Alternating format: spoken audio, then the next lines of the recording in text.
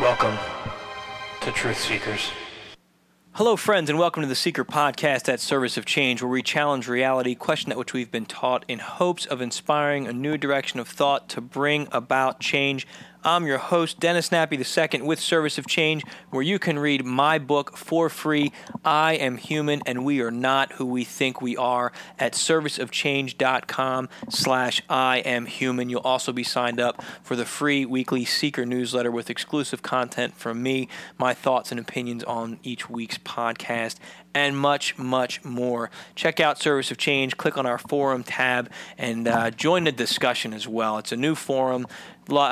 People are starting to join, but again, not a lot of members. I'm asking you to join and just be a part of the discussion. I want to hear what you have to say about this show and every other show. There's spots in there to comment and have that discussion. Tonight's show, the truth about aliens. I don't know if I have the truth, but I do have a lot of different information that I can steer you towards, and you can draw your own conclusions. That's the most important thing as a truth seeker, is to draw your own conclusions. More importantly, never stop asking questions.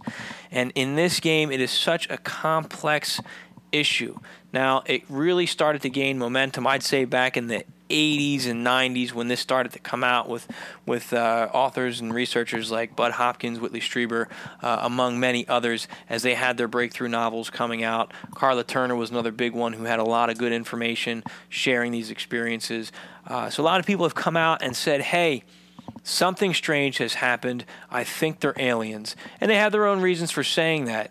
But I want to explore that a little bit and understand that these talks of aliens or these creatures and these beings goes back much, much further than just the 80s and 90s. It goes back much further than this century, than this millennium. It goes back very far. I'm going to talk about some different sources that may allude to that possibility. But I want to start by sharing a memory that I have from my college years. I was, I guess, a sophomore or junior in college, and I took a course called The Structure of the Universe.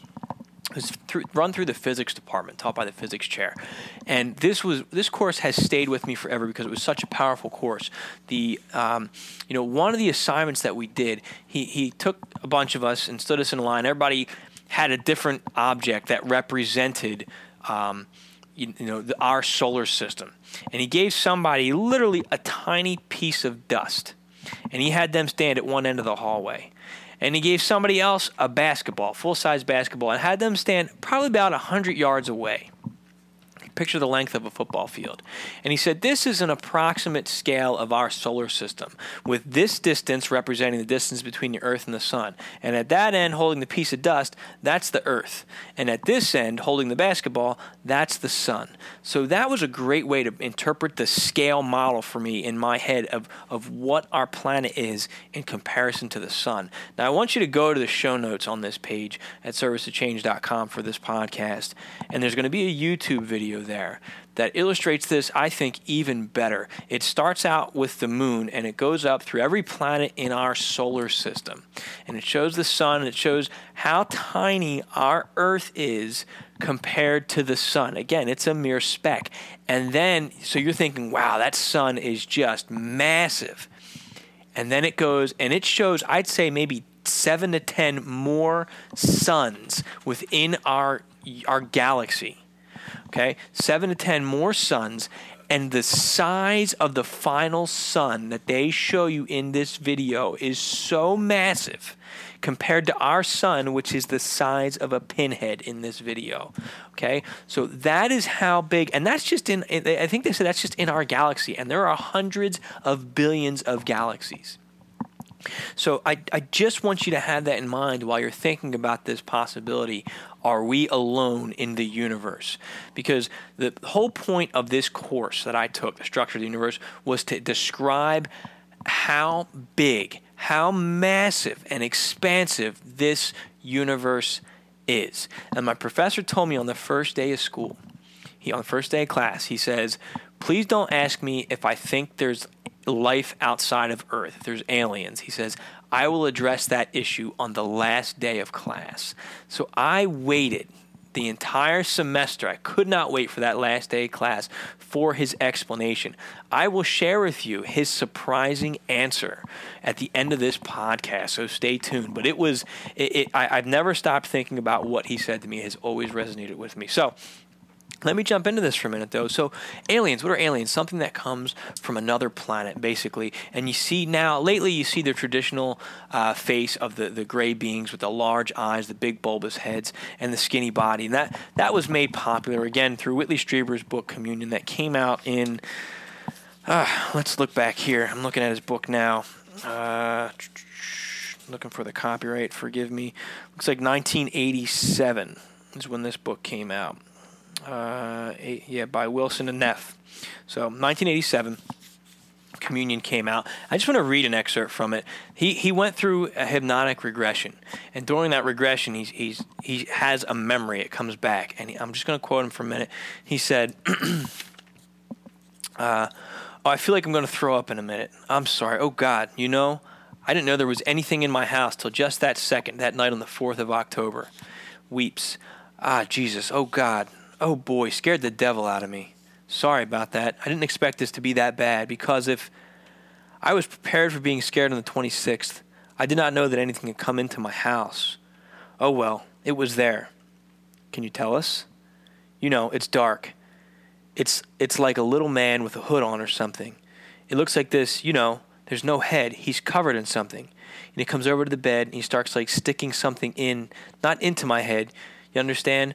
But, it was sticking into my mind.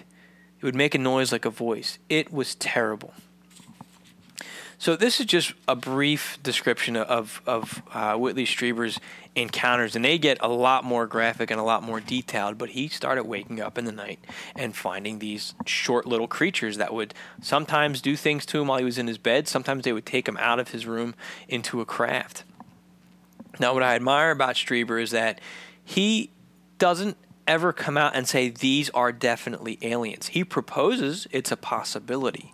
But even in a recent article through his website Unknown Country, he says we don't know what they are. I mean, he made comparisons to the old fairy lore that came out way ancient times, talking about the fairy folk and the things that they used to do. He said they were very similar stories to that. And I'm going to discuss that in a little bit more detail in a minute.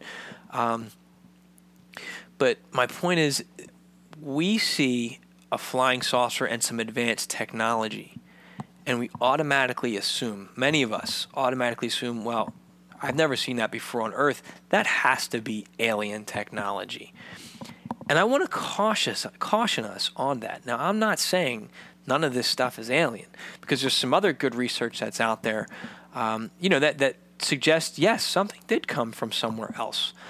And I'll get into that, if you look at the works of Michael Tessarian, some of the things that he talks about coming from another planet, and Zecharia Sitchin has his work and his following, what he talks about with the Anunnaki, and Ray Davis has done a great job. He's a friend of the show as well, doing his research into the Anunnaki and what came out of Sumeria.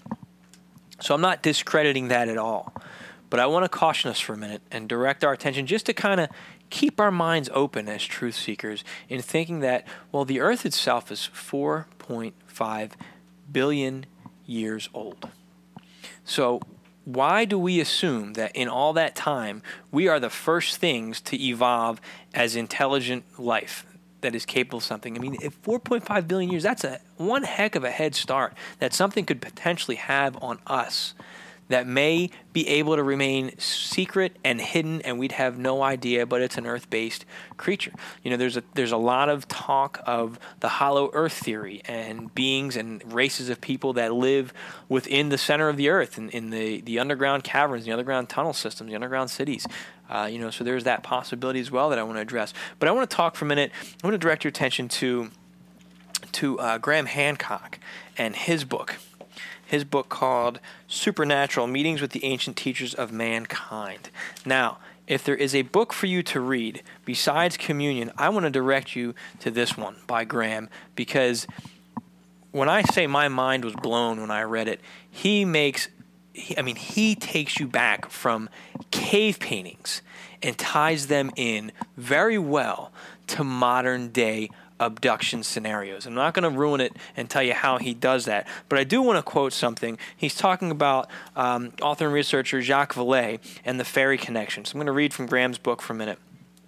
And he said, "The modern global belief in flying saucers and their occupants," wrote Vallée, he's quoting Vallée here, "is identical to the earlier belief in the fairy myth.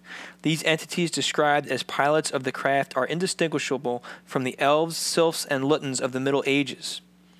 Through the observations of unidentified flying objects, we are concerned with an agency our ancestors knew well and regarded with terror. We are prying into the affairs of the secret commonwealth." And then later on in that same section, under Fairy Knolls and Skyships, he writes, "Vallée's dark hint about prying into the affairs of secret commonwealth is derived from the title of a book, The Secret Commonwealth of Elves, Fauns, and Fairies, published in 1691 by the Reverend Robert Kirk, a church minister of Aberfoyle in Scotland. Like a powerful shaman, Kirk was rumored to possess the second sight. By means of this gift, he claimed that he regularly encountered the small, unpredictable, often dangerous supernaturals, given many different names by many different cultures in many different epochs, that have been classed for about 1,000 years through the Celtic fringe of Western Europe under the broad rubric of fairies, fae, fata, fairy, etc., etc. Europe, based on his distinct and powerfully felt experiences, Kirk described these fairy tribes as a distinct order of created beings possessing human-like intelligence and supernormal powers, who live and move about in this world, invisible to all save men and women of the second sight. My point in sharing this excerpt is there's good research out there that this goes back a lot further than modern day. Now, it may have become more mainstream now, but then again, there's a lot of stories about fairy lore, fairy folk, people afraid to go out in the woods at certain times or afraid of the fairy circles because they're going to get taken by the fairies.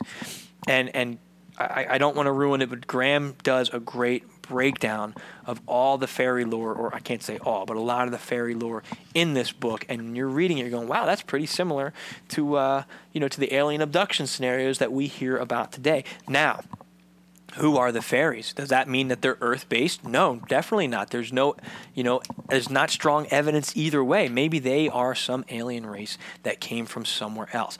Maybe the fairies are Earth-based, but maybe there's an alien race that has come down to this planet that works either with them or against them. I don't know. I don't know that anybody knows, or if they do, they're not sharing it publicly with us. It's up to us to decide. But there is good, strong research out there that I think that makes at the very least a strong argument that, hey, we are not alone as far as human level intelligence is concerned on this planet of equal or greater technology or manipulation of the energies of this planet and of us. Too many people have reported these nighttime encounters with these types of beings in these advanced craft. Now, these craft may be very old or they may be very modern. I don't know, but I'm hoping that we're going to start thinking about this. Now, if you look back, going as far back as the Bible, and this is another popular one. They talked about this on the Ancient Aliens, TV show, which I want to talk about in a minute. But, quoting from Ezekiel, where he says, "Then I looked, and behold, a whirlwind was coming out of the north. A great cloud with raging fire engulfed itself, and brightness was all around, and it was radiating out of its midst like the color of amber, out of the midst of the fire. Also from within it came the likeness of 4 living creatures, and this was their appearance. They had the likeness of a man. Each one had 4 faces, and each one had 4 wings. Their legs were straight, and the soles of their feet were like the soles of calves' feet. They sparkled like the color of burnshine bronze. The hands of a man were under their wings on their 4 sides, and each of the 4 faces and wings. Their wings touched one another. The creatures did not turn when they went, but each one went straight forward. And it goes on to describe them in a little bit more detail. Now that's the Bible. Now, ancient astronaut theorists say, this is strong evidence that these are aliens, and it could allude to that. And at the very minimum, that's an alien concept to somebody of that time. A flying craft with these beings with these strange faces and feet definitely doesn't sound human, or it doesn't sound human of that time. Something with some level of advanced technology. My only caution is I can't say always. I'm sorry for generalizing. I just get lost in the show. But we sometimes tend to generalize and say, well, it's foreign to me. It must be alien from another world. I don't know that. But at this point in the game, does it matter? And yes, to an extent it does, but does it really matter? We're losing sight of the fact that there is something else out there, in here, something else that is going on here that we need to at least acknowledge that it exists. And then we can do our due diligence to better determine, hey, where do they come from? But until we can somehow as a society come to the understanding that, hey, we're not alone. And that doesn't matter if they're from the Earth or if they're from some other planet or from some other dimension.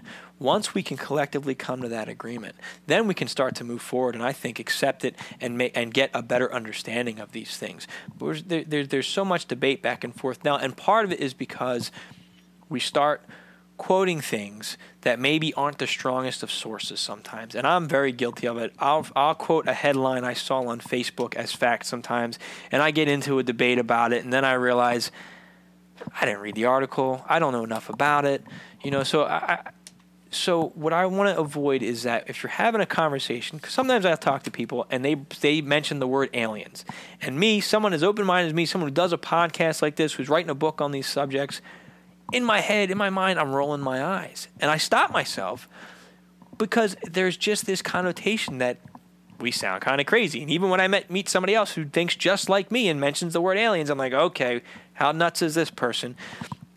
And I'm trying to undo that. And I stop myself and I listen to what they have to say. And 9 times out of 10, it's an intelligent conversation.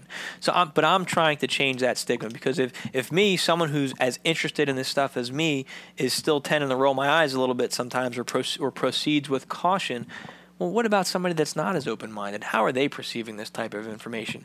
But if we can continue to put out good, solid research on this stuff, I think that we can find, some better answers here, or get some more support for this type of research. And let's talk about Bill Cooper for a minute. For those of you who are familiar with Bill Cooper and his work, I think he's such an interesting man, and the things that he has done and the things that he's uncovered. And I'm really taken by his story. If you haven't heard of him, go back and just Google him and listen to him on YouTube. He had, I'd say, one of the first podcasts. He did what was called the Hour of the Time, and I think he was doing a nightly radio program from his home, talking about all sorts of conspiracy theories. But one of his claims was that when he was in the military, he was shown top secret evidence, documents, that UFOs and aliens existed. So there's a lot of stuff out there. He was a huge advocate talking about these aliens and their relationship with the U.S. government. He talks about, the story of EB, extraterrestrial biological entity, how it met with one of our presidents, and now I'm drawing a blank, figures because I'm on the air. I want to say Eisenhower. Please correct me if I'm wrong, at a secret location. Anyway, fascinating story that he tells. But years later, he changed his tune, and he started to say, well, there's no aliens. It's a lie because they're preparing a false flag attack. They're going to stage an alien invasion, but it's not really aliens. Be prepared for that. And then he was killed. So I've done a lot of digging. I have yet to find why he changed his tune. So if any of you listeners out there know why Bill Cooper suddenly changed his tune, what information did he come into that caused him to change his mind, please send me a message. Go to servicechange.com, click the contact tab, because I don't know. I don't know why he changed his tune. I can speculate all day, but what did he come across? I have not found in his Hour of the Time broadcasts what made him change his mind. I'm sure it's out there because he was very, open with a lot of his stuff and where he got things from, because he was big on, don't just believe me for what I'm saying. Here's the sources. Go do your own research, and he would give you the sources and the links for that as well. So if you have that, please check him out. We're just about out of time for the show. I hope I didn't get too sidetracked talking about different things and just sharing with my opinion, but there's so many works out there of stories of abduction and encounters.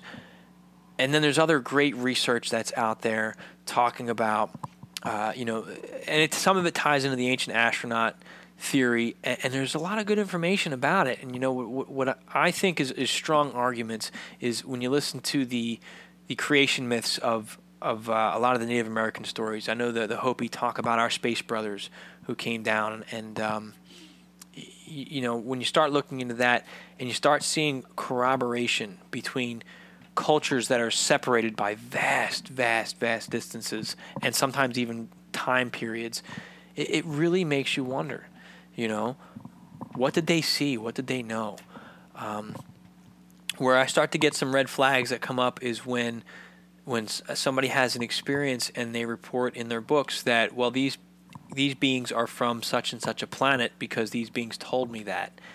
I'm not discrediting the experiencer at all by saying that. What I'm saying is that when I worked in intelligence, we had to verify the reliability of our sources. And these beings, whoever they are, have demonstrated that they can't always be trusted because they have pulled some deceptions and some lies and things to confuse people. So since they have that tendency for deception in the past, we can't necessarily believe what they're saying all the time. We can't take it on face value is my point. So I just hope that we keep an open mind in our research, do our due diligence. There's a lot of great work out there. And again, I mentioned him once, but he's such a good friend of the show. Ray Davis has a great book, Anunnaki Awakening. Check it out.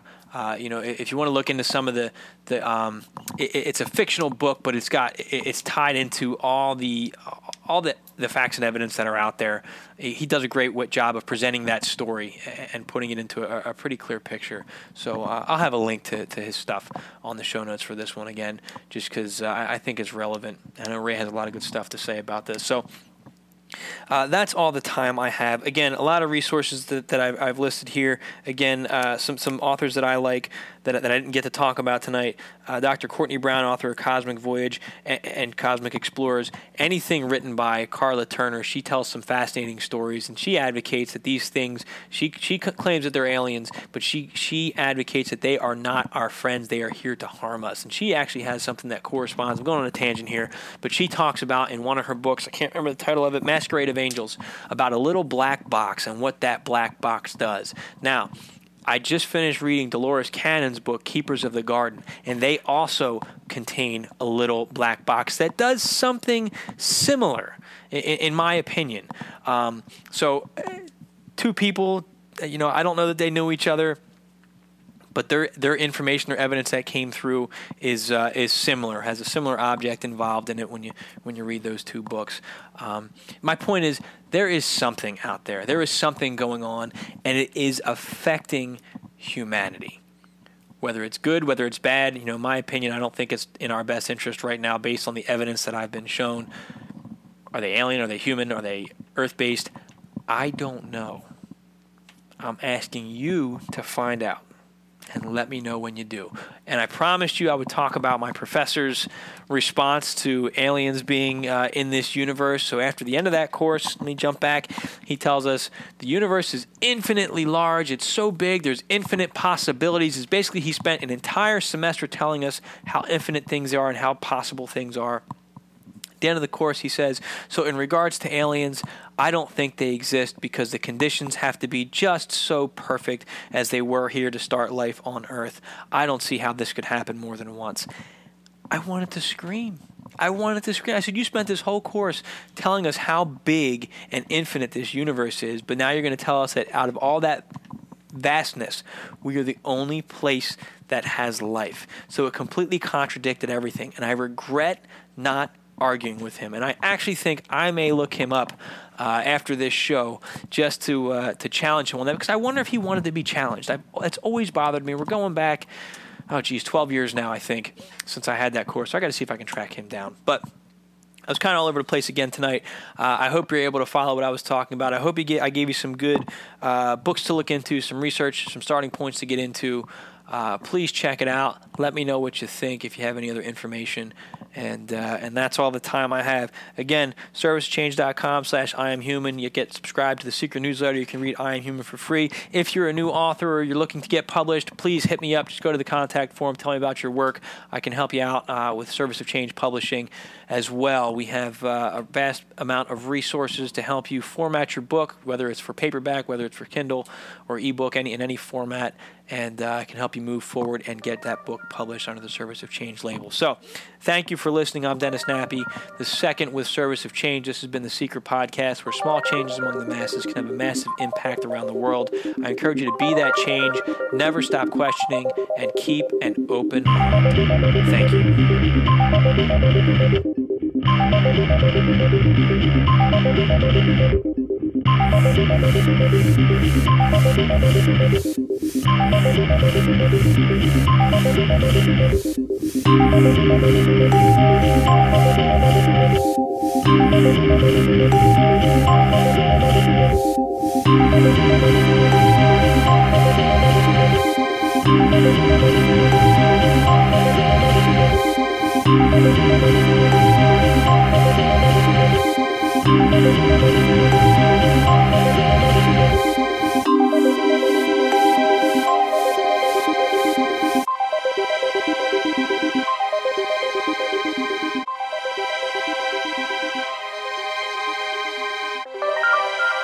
Welcome to Truth Seekers.